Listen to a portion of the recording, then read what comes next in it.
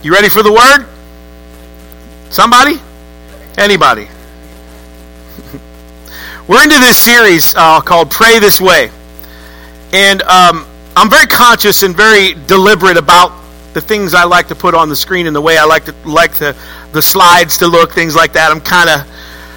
It's kind of my thing. All right, some of you know that. Some of you have offered to help and do that for me, and I just can't let that go. It's just not something it's just something I need to do. And for the past few weeks, there's been sort of an open Bible in the background of the slides, and that's something that I was doing. But we're up to a part in this Lord's Prayer series that there's some power that's going to happen through what God's Word says this morning. There's some things, kind of an explosiveness, kind of something that's going to be released, I pray, in your life throughout this series, but even especially as we focus in on this week. And I hope this series has been helpful to some of you. I know it's helped me getting deeper into the Lord's Prayer. But we're going to look again in Luke 11 and Matthew chapter 6. So if you have your Bibles with you, get those sections ready. And we're talking about pray this way, because the disciples, remember, asked Jesus, they said this, they said, Lord, teach us to pray, because they saw Jesus praying. And they said, I want to learn how to pray like this. They want to learn how to pray like Jesus, because they knew, remember, if they could pray like Jesus, they could live like Jesus. And I'll just tell you that right here, that our whole lives are so interwoven and connected to our prayer life. If you pray the wrong way, pray the wrong prayers, you're going to end up living the wrong life. And that your view of God and your theology is literally affecting every part of who you are. And so they said, Lord, teach us to pray. They saw Jesus doing this. Teach us to pray. Jesus answers them in the parallel scripture that goes with this. He answers this through Luke 11, but he also, especially in Matthew chapter 5, he really goes into detail and begins to teach them about prayer, and he gives them this model to pray. Now, he doesn't say, pray just this religious thing that we're just going to do over and over again, and that's the power isn't in that. But Jesus gives them a model, a way to pray. Not necessarily the words, but a model. And he begins in verse 9. Matthew chapter 6, he says this, in this manner, that's how we know it's not, don't just do this. In fact, he said don't just repeat things as the heathens do. But he said in this manner, pray this way. Pray, our Father in heaven, hallowed be your name. Your kingdom come, your will be done on earth as it is in heaven. Give us this day our daily bread. Remember we learned about that. Last week we talked about daily bread. It's every day. And we've gotten that far. Give us this day our daily bread. And here's the new stuff in verse 12. And forgive us our debts as we forgive our debtors. And lead us not into temptation, but deliver us from the evil one. For yours is the kingdom and the power and the glory forever and ever. Amen and amen. Jesus said in verse 12, forgive us our debts as we forgive our debtors. And I want to talk today from the subject. If you're a note taker, you might want to write this down. If you're not much of a note taker, you just might want to write this down anyway. I want to talk from the subject, the freedom only forgiveness gives. The freedom only forgiveness gives. And so now Jesus leads us into this moment of prayer. Remember, this is a prayer journey. This isn't just a prayer that we pray. This is a journey. We're walking through the Lord's Prayer. He said, pray like this. So he tells us all these things first. Don't just start with, forgive us our debts. You don't start your prayer with, oh Lord, you know what happened last night, and I need to be forgiven. And you don't start with shame. The model isn't, but Jesus doesn't say start with shame. You actually build to a moment of prayer where there can actually be some deliverance and freedom that's established in your life. Because a lot of people just talk to God when they feel like they've kind of made a mistake and they want forgiveness, and then they just keep moving. They haven't really worshiped God. They haven't loved on God. They haven't received God's love. They haven't invited His kingdom, as we reflect on the words of the Lord's Prayer. They haven't surrendered to His will. Remember, thy will be done. And they haven't eaten of the bread of heaven But they've gone straight to, Lord, I really messed up, and I'm really sorry because, the other day, and I said this, and there's no power, there's no freedom, there's no deliverance, because we go right to that spot. We need to lead up to that. It's a prayer journey. We skipped over all these amazing steps to get to the point where your faith is finally built up enough to go, you know what, God? I've just been kind of settling for my life, and you know what? I'm done with it. And that's why you're not free yet. That's why you're not free yet. You don't feel free and forgiven. You can't just go to that spot and say, oh, Lord, I do need forgiveness. You get to a point where your faith is built up because you've prayed through this type of a manner of praying, and you go, you know what, God, the junk that I've been settling for in my life, not just forgiveness for what I did last night, but Lord, I need forgiveness in my life. The junk I've been settling for, I am done with. That's why you're not free yet. That's why you're still hung up. You're still bound. You might still be addicted to something because you haven't followed the journey. You haven't followed the path of prayer. You haven't taken this journey and realized what each step means instead of just coming and saying, yeah, Lord, I'm sorry about that. We're talking about power in forgiveness. Freedom. Jesus is teaching us how to pray.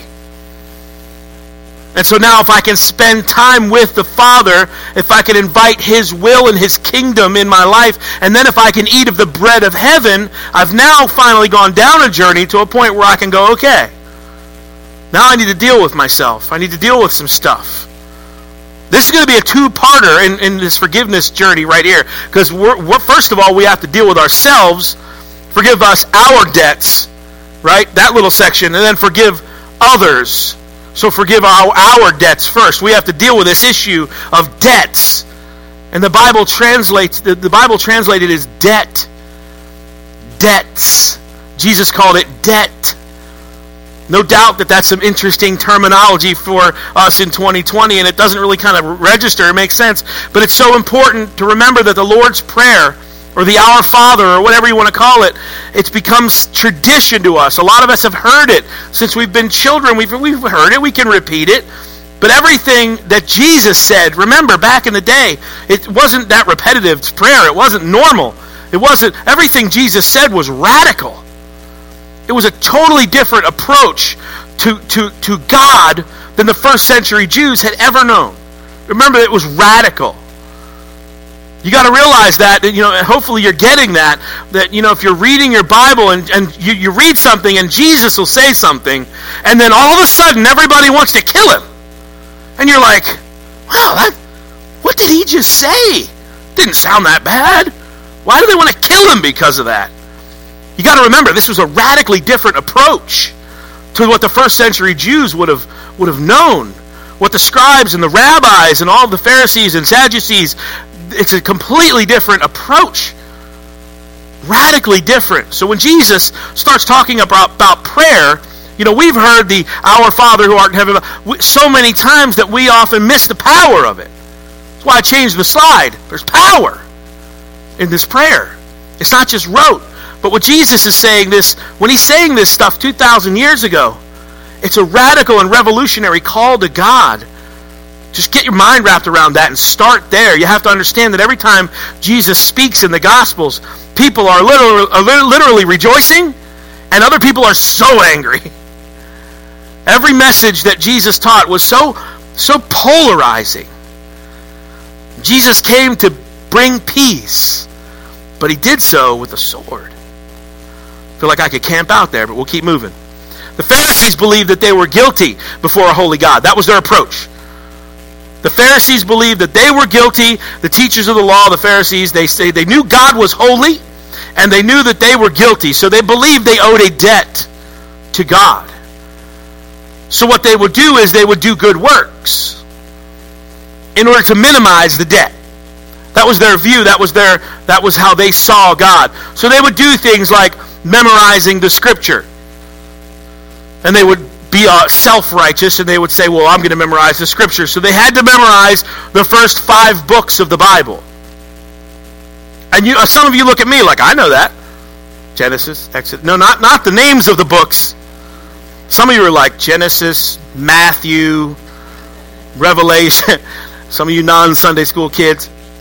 But no, they had to memorize word for word the first 5 books of the Bible. They fasted twice a week. They tithed on everything. Everything. Historians tell us that they didn't just tithe on their finances. They would tithe their finances, and then they would go to the grocery store, buy groceries, and tithe off their groceries. Jesus said, you all are tithing on your mint and your herbs. Remember when Jesus called them out? They tithed on everything. So in their giving, in their prayers, in their fasting, in their scripture reading, their good works, on and on and on. But they never knew that they couldn't do enough. They had this debt. So therefore they kept creating rules that would hopefully appease God. And we see some of that. There's so many of these rules and regulations that they came up with on their own. We can't get into all of them. Well, maybe. No, we better not. We better keep moving. But for one example, Jesus said, hey, the scripture says to honor your father and mother. But instead of taking care of your parents, you're giving all that money to the temple. In other words, you're trying to out-righteous me. Jesus said to honor your father and your mother. They oh no, we're just going to keep out giving, we're going to keep out doing, we're going to keep out performing. So instead of taking care of their parents like Jesus, like the scriptures told them, they put on rules and rules and rules and rules, and they lost sight of it all, and they didn't take care of their parents at all. I'm just going to give more. Jesus is like, yeah, but the scripture says honor your father and your mother, and they were like trying to outdo God. Because when you're religious, you never know if you're doing enough. Let me say that again. If you think you're religious, you never know if you're doing enough. Therefore, you're always putting more on yourself. We're talking about debts this morning. So they believed that God's standard was here, and that they were like here. They were pretty good. Not perfect, but pretty good. And then they hoped that the good works would fill the gap. So they don't measure up to God's standard. They're about here, thinking they're pretty good, and they're thinking they could do enough to take up that space. And so that all that they did, they believed, was paying a debt that they owed to God. By the way, there is not a scripture in the Old Testament for them to believe that. Not one scripture for them that was laid out for them that they needed to believe that. They just added all this stuff to it. And that's why Jesus said, you don't even know the scripture. He's talking to these men who had the first 5 books of the Bible memorized, and he says, y'all don't know the scripture. Because they had added so much to it, and that they could no longer see the truth of it, because they added so much to it. And that's the problem with all religions, and the problem with moralism. You never know if you've done enough. You never know if you've done enough. Anybody know someone like that? They just keep trying and trying and trying, and a lot of times at the end of their life they think, did I do enough? Sounds like a lot of church people I know. Church people, good Christian people who just think they have to keep doing, and that's where it's earned. There's no rest, there's no grace, there's no mercy, just works. And the reason that it seems like you're never doing enough, the reason you feel spiritually exhausted, hear me this morning, is because you can't do enough. You can't. Oh, preacher, I just feel like I never measure up. Yeah, buddy. That's the point. Because this first century group of teachers got to the point where they thought they were measuring up. So they would say things like, well, I've never committed adultery. I've never done that. And Jesus comes along and goes, yeah, but did you ever lust? We're like, well, yeah, probably, maybe they'd say. Probably, yeah. And Jesus said, okay, well, if you're going to lust, you got to poke your eyes out. What was he doing? He was taking them to their own extreme thinking. Hey man, if you're dealing with you got to cut off your hands. Just to be safe, cut your hands off. Poke your eyes out. Now Jesus doesn't want us poking our eyes out and cutting our hands off. Hello, church. He was speaking their own language of extremism. He was of self-hate, of hate toward their brother. He was speaking their own language. Oh, well, if you're going to do that, just poke your eyes out. Because he said, you think it's about these do's and don'ts, and it's not. It's about the heart, Jesus said. This is about having a soft heart toward God. So Jesus, in the Sermon on the Mount, goes to extreme. He says, you know what? People got to throw their hands up. And, he says this, and he just says, these are the extremes that you guys have gone to. And they're like, well, we can't do that. Jesus says, these are some things that you guys, have you lusted? Yeah, well, that's the same. Have you committed murder? No. Okay, well, do you have hate in your heart for your brother? Well, yeah, there's some people I don't like. So Jesus was saying, pull your feet in. And he would say, oh, we got to do all this stuff. And they would say, oh, we can't do that. And Jesus is like, yeah, you can't. That's why I'm here.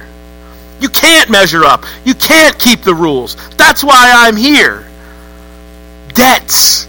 Jesus would say, you're not going to be able to pay off the debt with good works. I'm actually going to pay the debt for you that you couldn't pay. Pay the price that you couldn't pay. He says, you can't pay the debt. That's why I came. I'm not going to equip you to pay the debt. I'm going to pay it for you. Because you can't. Even if you went up on a cross, it wouldn't be enough because you've sinned. So perfect blood is going to have to go to a cross and pay the ultimate price. Are you getting this morning? That's why Jesus offers us forgiveness of our debts. I love that terminology. I love that translation because it's accurate. They're teaching, do enough to pay the debt. And Jesus shows up on the scene and he goes, I'm offering debt cancellation. You ever get a notice in the mail and said you're forgiven of the debt that you owe? Or someone says, you owed someone some money maybe for a long time and you just kind of nickel and dime. Yeah, I'll give you $50 here, I'll give you $100 there, I'll do whatever I can. And then eventually they come to you, you know what? Don't worry about it, we're good. We're settled. Debt cancellation. Jesus said, I'm not paying your debt, I am canceling your debt. Amen?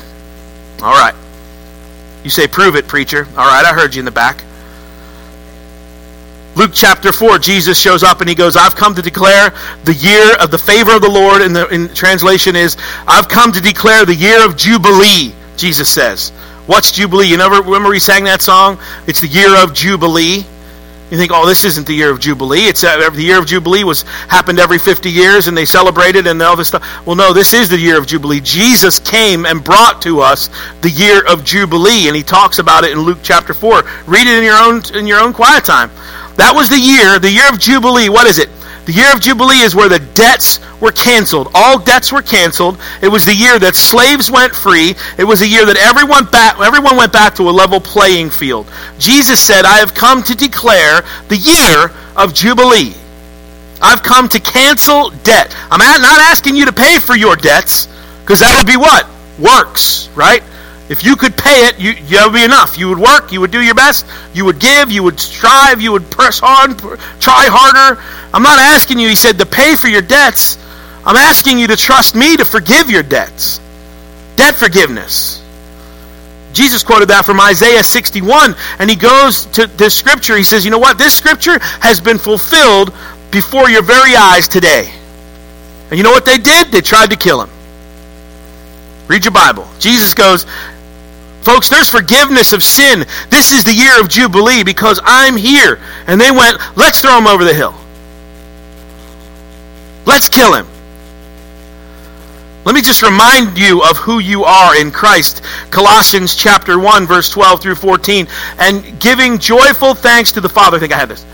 And giving joyful thanks to the Father who has qualified you to share in the inheritance of his holy people in the kingdom of light. There's a lot there. For he rescued us from the dominion of darkness and brought us, who's us? The believers, the you and me. Us is us. Brought us into the kingdom of the Son he loves. In whom we have redemption, the forgiveness of sins. We preach a lot of stuff, but I don't think I hear this that often. We have redemption and the forgiveness of sins in the kingdom of his Son, in Jesus. So God does the qualifying, the word says, not us. The Father does the qualifying. Not our works, not our deeds, not our striving, not our trying harder. That's why we got to start with our Father. Remember, we're journeying through the prayer. We start with our Father, because the Father is the only one who can do this. And we're coming to a point in our prayer now where our faith is being built.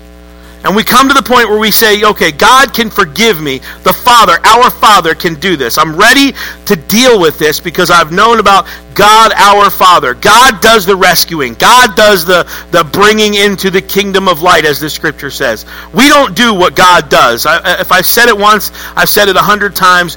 Grace does the heavy lifting. We don't need to strive, try harder, be better. Hopefully we've done enough. No, grace does the heavy lifting. So now condemnation be gone, religiousness be gone, because I am now in the kingdom of light. I'm a child of God, a believer. I have been qualified, the Scripture says, by the Father. And now that I'm confident in that, hear me this morning, church, my works matter.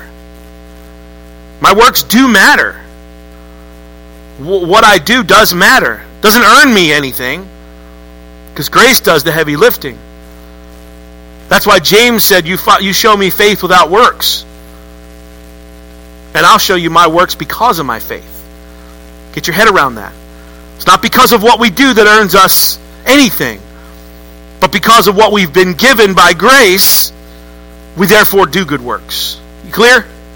Good. Jesus said, forgive our debts.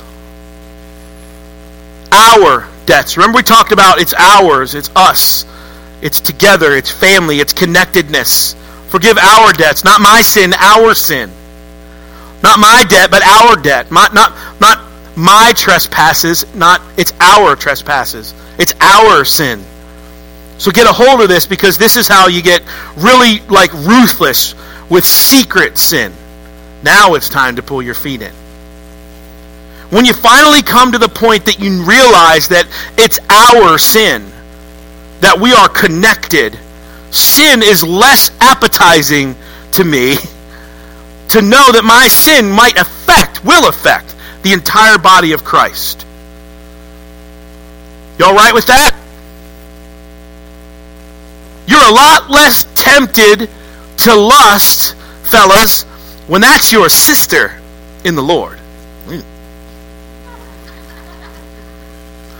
And we are children of God. And that little moment of temptation is bigger than us because we're connected to a family.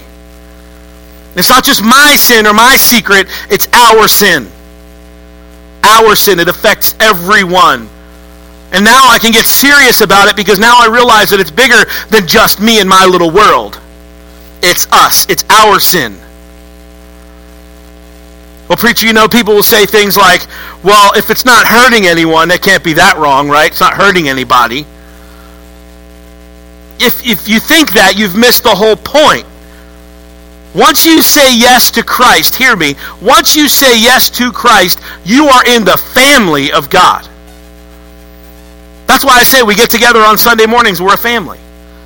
And I don't care if it's your first time here or your millionth time here, we're a family, we're connected. And that's why the Apostle Paul would say, if one hurts, we all hurt. Because it's serious. So when we're a family and we're together and we're unified, sin begins to lose its power. Temptation begins to lose its power because I'm interconnected to the family of God. And I know I'm not just talking about me as the preacher or other pastors and preachers and leaders that are up front and out front and all of that, and when they fall it affects us all. I'm not just talking about them. I'm talking about every person that affects the family of God negatively. Therefore, I can get dead serious about sin. I hope you're catching this morning, church. If I can come to the point where I go, this isn't just my sin, it's our sin. Now I can boldly stand against it, and I can think twice now, because anything that I put up with from the devil, anything that I put up with, and of course there's no condemnation, but I'm serious about things that come at us from the enemy. We don't have to face those things alone. We're connected to a family of believers. Take sin seriously, but know that it doesn't just affect you. It affects everyone around you. And start with your immediate family. Your immediate actual family. I know that my sin doesn't affect me. It affects my wife. It affects my daughters. And then it affects my friends and family circle of influence. And then it affects people in the church. And then it affects the people, anyone who would follow this ministry. And so I take it seriously because it's not just my sin. It's our sin. And you think, I represent GSN when I go out in the community. That's true. But a larger picture, you represent the family of God when you're in the community. And then you can start to take sin seriously because it's not just you. It's us. It's our sin. It'll empower you. Forever, right? I know forever we preach, and you've heard it, and I'm guilty of it some too, but we preach a personal relationship with Jesus, right? Not a bad thing. We preach that personal relationship with Jesus. And it's good because you should have a personal relationship with Jesus. But I'm also really nervous about so many people going around saying, I have a personal relationship with Jesus. Like literally. Like it's personal. It's just personal. They're not in church. They got no Christian community. But they have a personal relationship with Jesus. Let me tell you something. If your personal relationship with Jesus is leading you away from the family of God and fellowship, the best I can tell that Jesus brings me in to family and fellowship. And now I've got to be, here's the 25-cent word, and this is what you came for this morning. And now I've got to be accountable because I'm in a family of believers. So God forgives us of our sin, yes. But just as I talk about it, I hope that you're feeling the magnitude of this. I'm not afraid of God, right? I'm not alone in this. I get it. All of that. I'm not afraid. But sin scares me. Because I've seen it wreck so many lives. So many lives.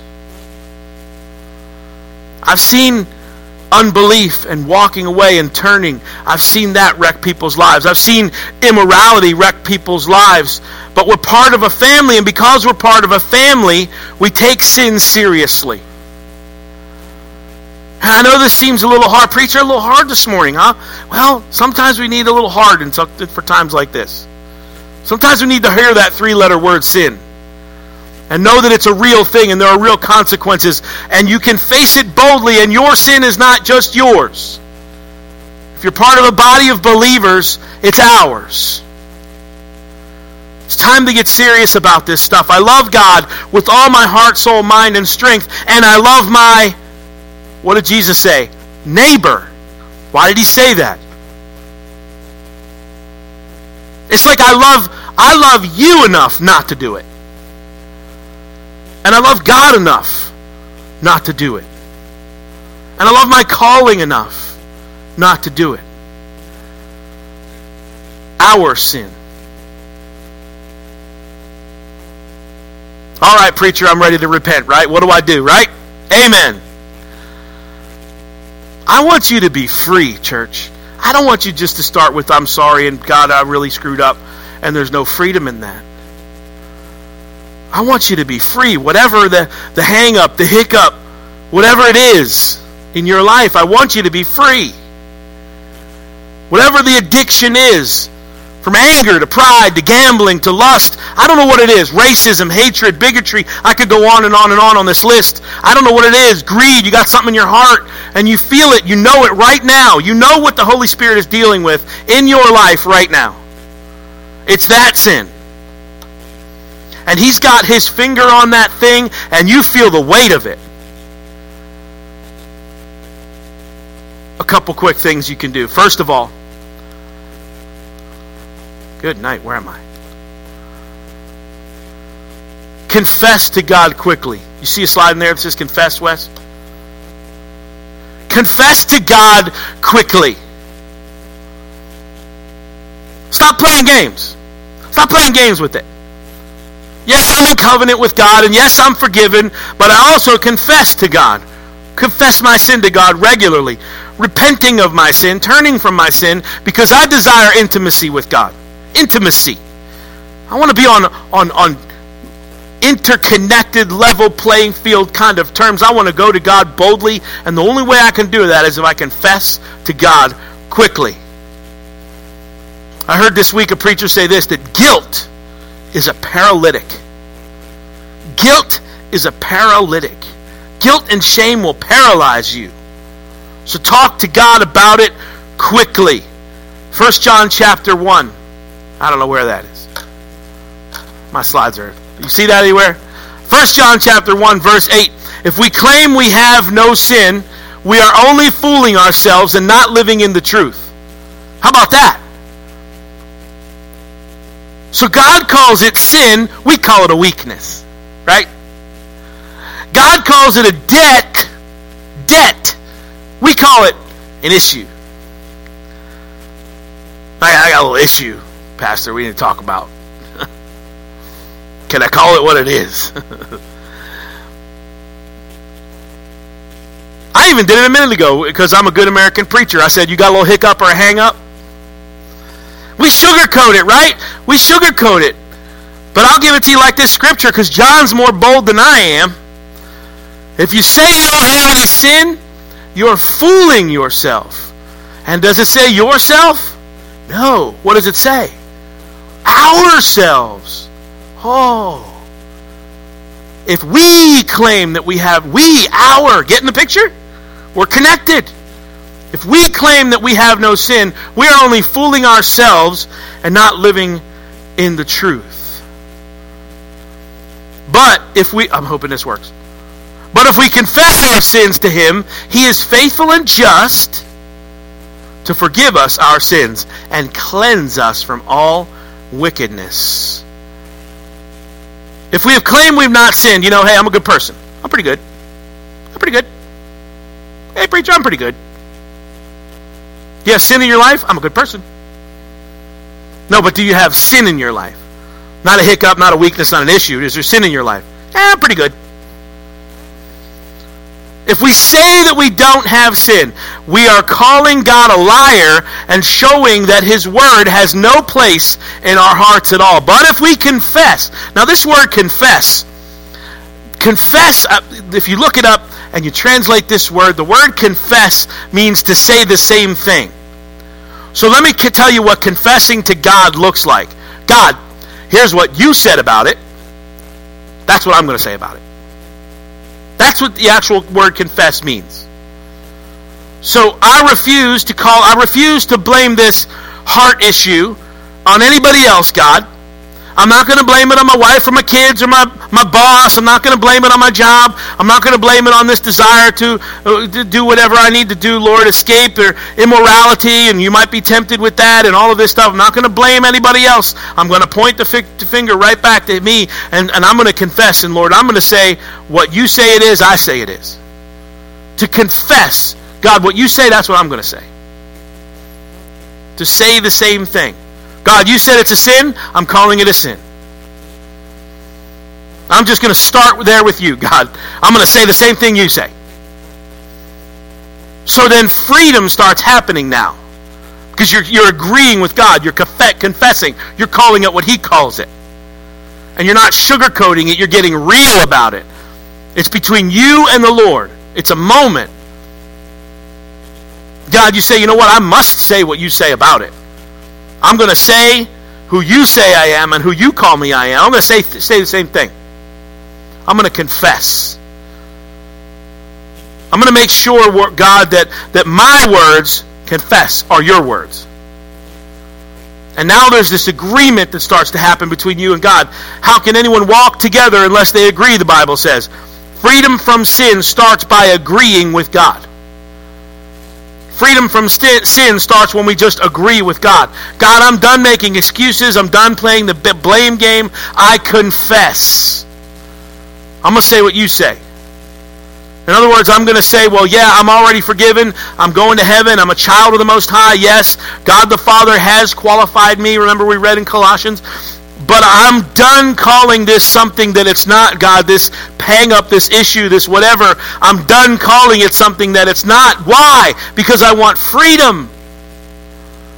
Not just forgiveness. I want freedom. How many want freedom this morning? Not just forgiveness. Freedom. Imagine making a mistake or sinning, let's call it what it is, against a friend or a spouse, and you've got to go to them and say, we're in covenant, so you have to forgive me. Let me know how that works for you. Say, hey, you got the ring on, you signed the paper, you got to forgive me. It'll be a cold night in that house. Yeah, I know I forgot our anniversary, but you've stuck with me, so what are you going to do? Leave? You got to stay. You got to forgive me. You say, well, I'm not going to leave, but you're being pretty mean right now. Sometimes you do that with God. You're like, God, we're good, right? Like, I'm going to heaven, right? Remember I knelt at that altar? Remember when we talked about camp meeting? Remember that? God, we're good, right? Yeah, but there's no intimacy with God. There's no... Because you're not saying the same thing God says. You're not confessing, agreeing on the same thing, saying the same thing. You might be saying one thing, calling it a hang-up or something you're trying to get over or some problem that you're having. And God's saying that's sin in your life and it's got to go. But you're not saying the same thing, so there's this sort of language barrier. There's like a heart barrier. And God's going, yeah, I do love you like crazy. You're amazing. I remember the times we spend together. And I do love you. And I am our Father. I am your Father. And this could be like such a great relationship. But you got to come to the same confession. You got to come to the same, you got to call it what I call it. You got to come to confession, saying the same thing that God says. Repentance. These are words we don't hear a lot from church these days, right? We want to hear about your best life now and how to be a better mother, father, worker, son, daughter, whatever, right? We want to hear about that. We don't want to hear about repentance and confession. But here's a phrase that's in the Bible that could change your life. Godly sorrow. How many said, I heard my grandma say that one, right? Godly sorrow. What is godly sorrow? Oh, Pastor, now we're going Old Testament, right? No, let's go to the New Testament. 2 Corinthians chapter 7 in verse 10 and 11. Paul wrote to the Corinthian church. Paul wrote a letter to the Corinthian church. In fact, he wrote a few of them, 2, possibly 3. And he just kind of goes at them. He rebukes them on everything. He's mad because they're following Jesus. They're full of the Holy Spirit. Remember, the Holy Spirit is in the church in Corinth. They're all about it. He said, you lack in no spiritual gift, but they were a hot mess, the church in Corinth. They were a moral mess. Corinth was like a religious Las Vegas. So, preacher, I was just in Vegas. I didn't see anything. Okay, well, we'll see you up here in a few minutes. Corinth was like Vegas with religion. And I know y'all don't know about Vegas, but ask somebody you do know. But so it wasn't just the prostitution, right? There was temple prostitution in Corinth. There wasn't just the out-of-control sexual immorality in the society. It was with the temple worships. Corinth was wild. And this group of people got gloriously saved, gloriously filled with the Holy Spirit. But man, that old life started creeping back up on them, and they started going back to their old life. So Paul writes them in 1 Corinthians, and theologians probably tell us that he actually probably wrote several letters to the Corinthians. And if you've never read 1 Corinthians, it's a tough pill to swallow. Because Paul's frustrated. In chapter 7, he's explaining why he did it, and he's talking about their response. This is so cool. The Bible's so cool. I hope 2 Corinthians is coming up. There it is. He says this, for the kind of sorrow that God wants us to experience leads us away from sin and results in salvation. Paul goes, I know that I came and I was angry, but that sorrow that it stirred in you is good because it's leading you away from sin. Paul goes, there's no regret for that kind of sorrow. In other words, I'm not sorry that I wrote the letter, but worldly sorrow, which lacks repentance, leads to spiritual death. Shame without a change of direction is what Paul's saying. It's right there in the Word. He's saying if it's worldly sorrow, if it's just shame, if it's just feeling bad to feel bad about it and there's no repentance, there's no change of mind, it's just going to lead to spiritual death. But just see what this godly sorrow produced in you. In other words, there was some like, whoa, godly sorrow. I got to get this thing right. See, he says, godly sorrow. It's these people kind of coming to a place where they got to get right with God. There's no more just being sorry and shameful just for sorry's sake. It leads them to a place of repentance. He says, such earnestness, such concern to clear yourselves. I'm getting that out of my life, these people would say. Such zeal, such indignation, such alarm. It's compulsory. This is good. You woke up, you were like, oh man, there's some stuff in my life I got to get rid of. These people in Corinth had that going on all around them. And he said, you showed that you had done everything necessary to make things right. Not hating yourself, but loving God. Not shame, but change. Not guilt, but repentance.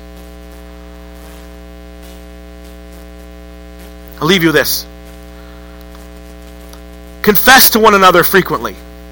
So go to God quickly and confess to one another frequently. Hello. One another. What did I say throughout this whole series and even today? We are connected. James chapter 5 verse 13. You handle it. You handle it. I'm not touching it. James chapter 5. That's it. Is anyone among you suffering? Let him pray. Is anyone cheerful? Let him sing praise. Is anyone among you sick? Let him call for the elders of the church and let them pray over him, anointing him with oil in the name of the Lord. Are you hearing this? Among. Anyone among you? Family. Are you hearing our Father? Are you hearing our debts? Are you hearing this morning? Our family.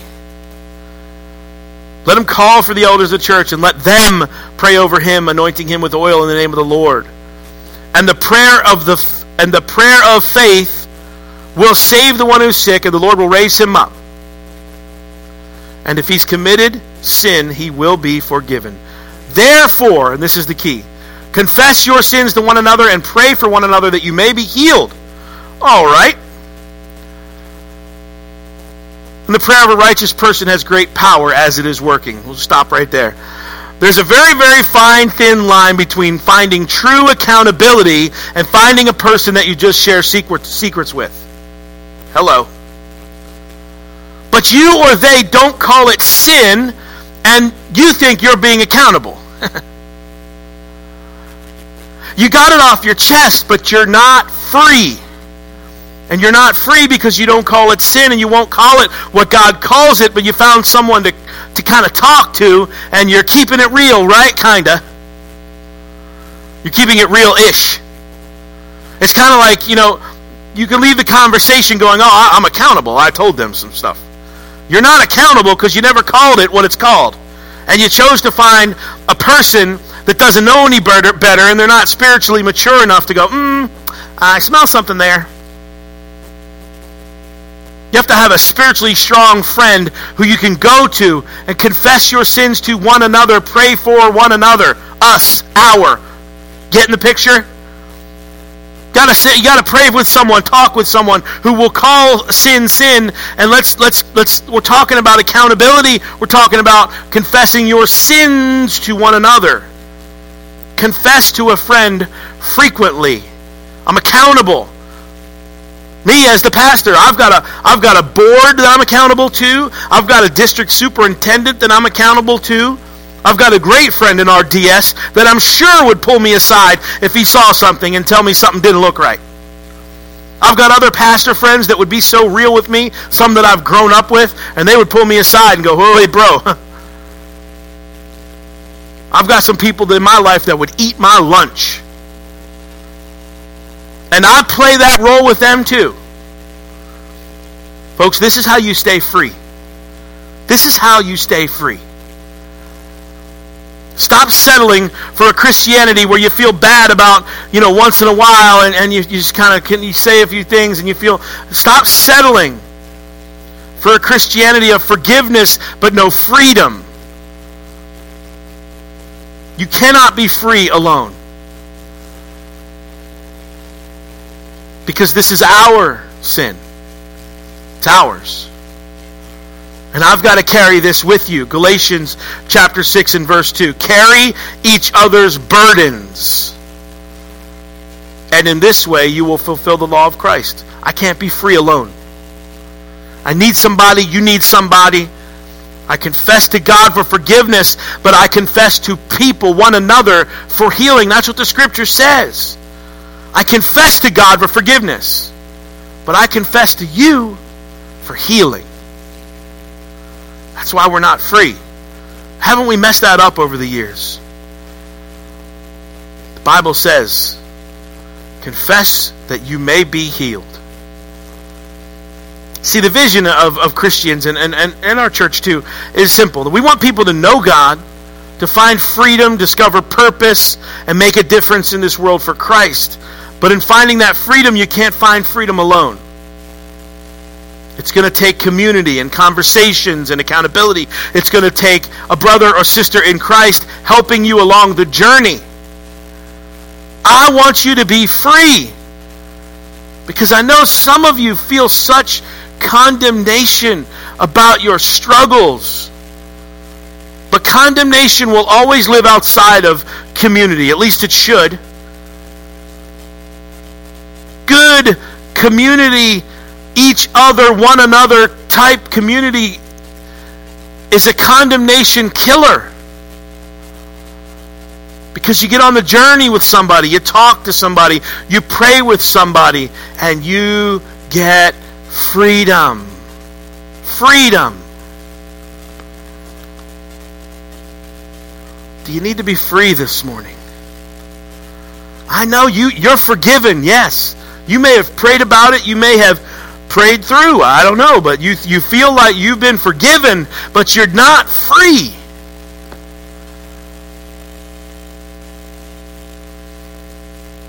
Go to God quickly and confess to one another frequently. And you'll find freedom. You will find the freedom that you so long for. Would you stand this morning? In response to what we've just heard through God's Word, we walked through it. And just like the Christian life being a journey, we're walking through the Lord's Prayer, not flippantly, not just repeating it because it's familiar words, but we're walking through the journey of the Lord's Prayer. Our Father, your kingdom come. Let me experience that kingdom here on earth. Let me surrender to your will be done. Let me taste, Lord, your daily bread. Daily I need you. And now, Lord, would you forgive me? More importantly, Lord, would you help me to forgive myself before you so that I can be free?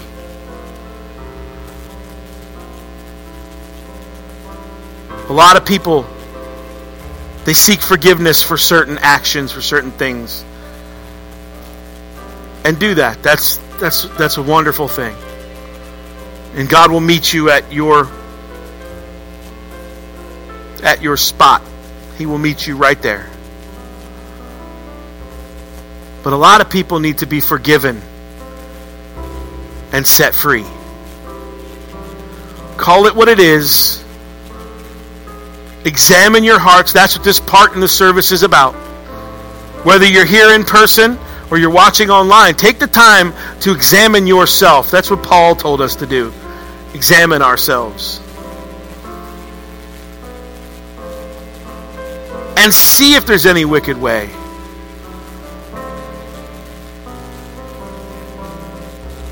when you start calling it what it is and asking for forgiveness of that sin or those sins, it's not an issue. It's not a hang up, a hiccup, or a deal. It's not something you're dealing with. For some people, it's just sin. They need to get it out. They need to ask God to get it out, forgive it, and get freedom. Would you bow your heads? Father, in your presence this morning, God, we have heard from your word and what it says about forgiving our debts.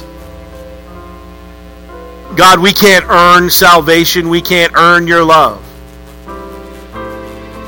Like the Old Testament church, like people that the Old Testament church and the Sadducees and Pharisees and all those religious people think they don't measure up between their holiness and your holiness, and the more works they do, the more they can maybe take that gap and close it just a little bit. God, that's not what your word says.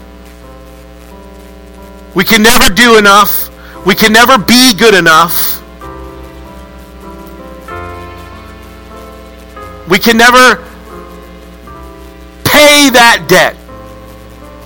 Never. Jesus, we realize that's why you came. Because we could never do it on our own. God, your word says that what the law was powerless to do, what following rules and regulations is powerless to do, Christ did. Jesus is why you came, because we could never be good enough, keep up the rules. We could never attain that, ever. And Father, you said that you didn't come to abolish the law, but to fulfill it. Because all of those rules and regulations we can't follow. Never could. That's why Jesus came. Because we can't get there by ourselves, on our own. We need someone with grace and mercy. And Jesus, you lived a perfect, sinless life. So that when you canceled our debt by hanging on that cross and sacrificing your life, shedding your own blood, that's a debt that we could never pay. And you said, it is done. It is finished. The debt is canceled. You couldn't repay it, but I'll cancel it for you. And all we have to do, Jesus, is believe in our hearts and confess with our mouths that Jesus is Lord, and we will be saved. And Father, as we pray this morning, as we close out every service, hearts are heavy laden, Lord. I pray for freedom. And I pray this morning, Lord, for that one, as we bow our heads and close our eyes, nobody looking around. I pray for that one this morning, Lord, that is seeking you. That is seeking that forgiveness, and not only forgiveness, but freedom this morning. Freedom from secret sin. Freedom from sin that's been deep down ingrained and hidden back and no one knows. There are people this morning, Lord, that need to be set free.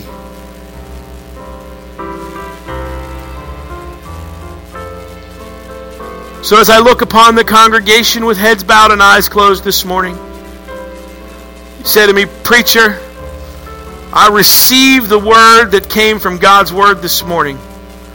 It's not what I said, but what the Holy Spirit says through His word. And you say to me, preacher, I need that forgiveness. I need that freedom. There's some garbage I've been dealing with for a long, long time and nobody knows about it, but I realize that we're connected. It's not just my sin, it's our sin, and I need it gone because I need to be set free. You say to me, preacher, that's me this morning. Would you pray for me? Of course I will. You say, preacher, I need set free from some things. Not just to be forgiven, but to be set free. So I confess it this morning. Would you pray for me? If that is you, you're here this morning, don't leave here the same as you came in. If that's you, just slip your hand up where you are and say, that's me, Pastor. I need to be set free. Amen. Freedom is happening here, folks. People are wanting to be set free. I'm looking over one more time in this congregation, all the way left to right. You say, Pastor, that's me. I need to be set free this morning. Amen. Praise the Lord. Freedom. I see you. One more question and we're done. We've talked about this Jesus during the sermon and in this prayer. You see this cross up at the front of this church. And I don't care if you've been to church all your life or this is your first time ever coming to a church. But that debt that we talked about this morning, forgive us our debts, there's a debt that you couldn't pay. And Jesus Christ was nailed to a cross and paid it and canceled it for your sins, that you might have eternal life in Christ. The last question I would ask you this morning, is there anyone here this morning that needs to receive the forgiveness and has never, ever, ever asked for Jesus to be Lord of their life? Not just my personal relationship with Jesus, that's important, but you want Jesus to be the Lord of your life starting today. I don't ever want to close a service without giving someone the opportunity to settle it between them and God. Now's your chance. Don't leave here without doing it. You're not promised tomorrow. If that's you this morning, you want to receive Christ, just slip your hand up. I'll see you and I will pray for you. Say, I'm done playing around. I'm done messing around with this thing called church. I need to get serious with Christ. Amen. Praise the Lord. This is your time. This is your moment. God sees you. God hears your cry. This is your time. Father, in Jesus' powerful name this morning, there are those, Lord, that have confessed that I need to be set free of some stuff. So I confess it before you, Lord. I lay it out there. I'm agreeing with you. I'm calling it what you call it. And Lord, would you forgive me? But not only forgive me, Lord, I feel freedom because I've actually agreed and said what you said it is. And I lay it down before you, God. I pray for all of those who have had the courage, Lord, to admit that before you. Not just me, but before you, God. No one has to answer to me, but God someday will answer to you. We need to get serious about this sin business. So thank you, Lord, for those who have said, that's me, preacher. And I pray blessings over your life from here on out, that you would never, ever, ever stop having the boldness to confess that stuff before God. And God, you've heard their prayer. And I believe, God, you are acting even right now in their hearts and lives, in this very room. We're not here by ourselves, God. We're here in your presence. We are humbled in your presence. And we are emboldened by the power that you have over sin. It's not an issue. It's not a weakness, God. It's some sin that we need to deal with. We're confessing it, putting it out there. And Lord, we thank you for your forgiveness and the freedom that you give. Whoever is in Christ is free. And free indeed. Father, for those that have raised their hand and said, you know what, Pastor, that's me. I need this Jesus you're talking about. I need to make him the Lord of my life. Oh, the angels are rejoicing in heaven, church. And God, we can almost hear them. I pray, Lord, that you would help this one along this journey. And that you would surround, Lord, people that have said, I need Jesus and I confess him right now. I need him in my life. You would surround people with people, believers that would come alongside. And God, we give you the praise, Lord. We thank you for this new life in Christ. This journey, Lord, has just begun. What an exciting journey the Christian life can be, Lord. When we read your word and we see time and time again how you've provided, how you've cared for, and how you love us. It's all because of your amazing grace. Lord, for those that need a touch from you this morning, I pray that you would. And Lord, we will give you the glory and all of the credit and the praise because you so richly deserve it. God's people agreed, saying amen and amen. God bless you.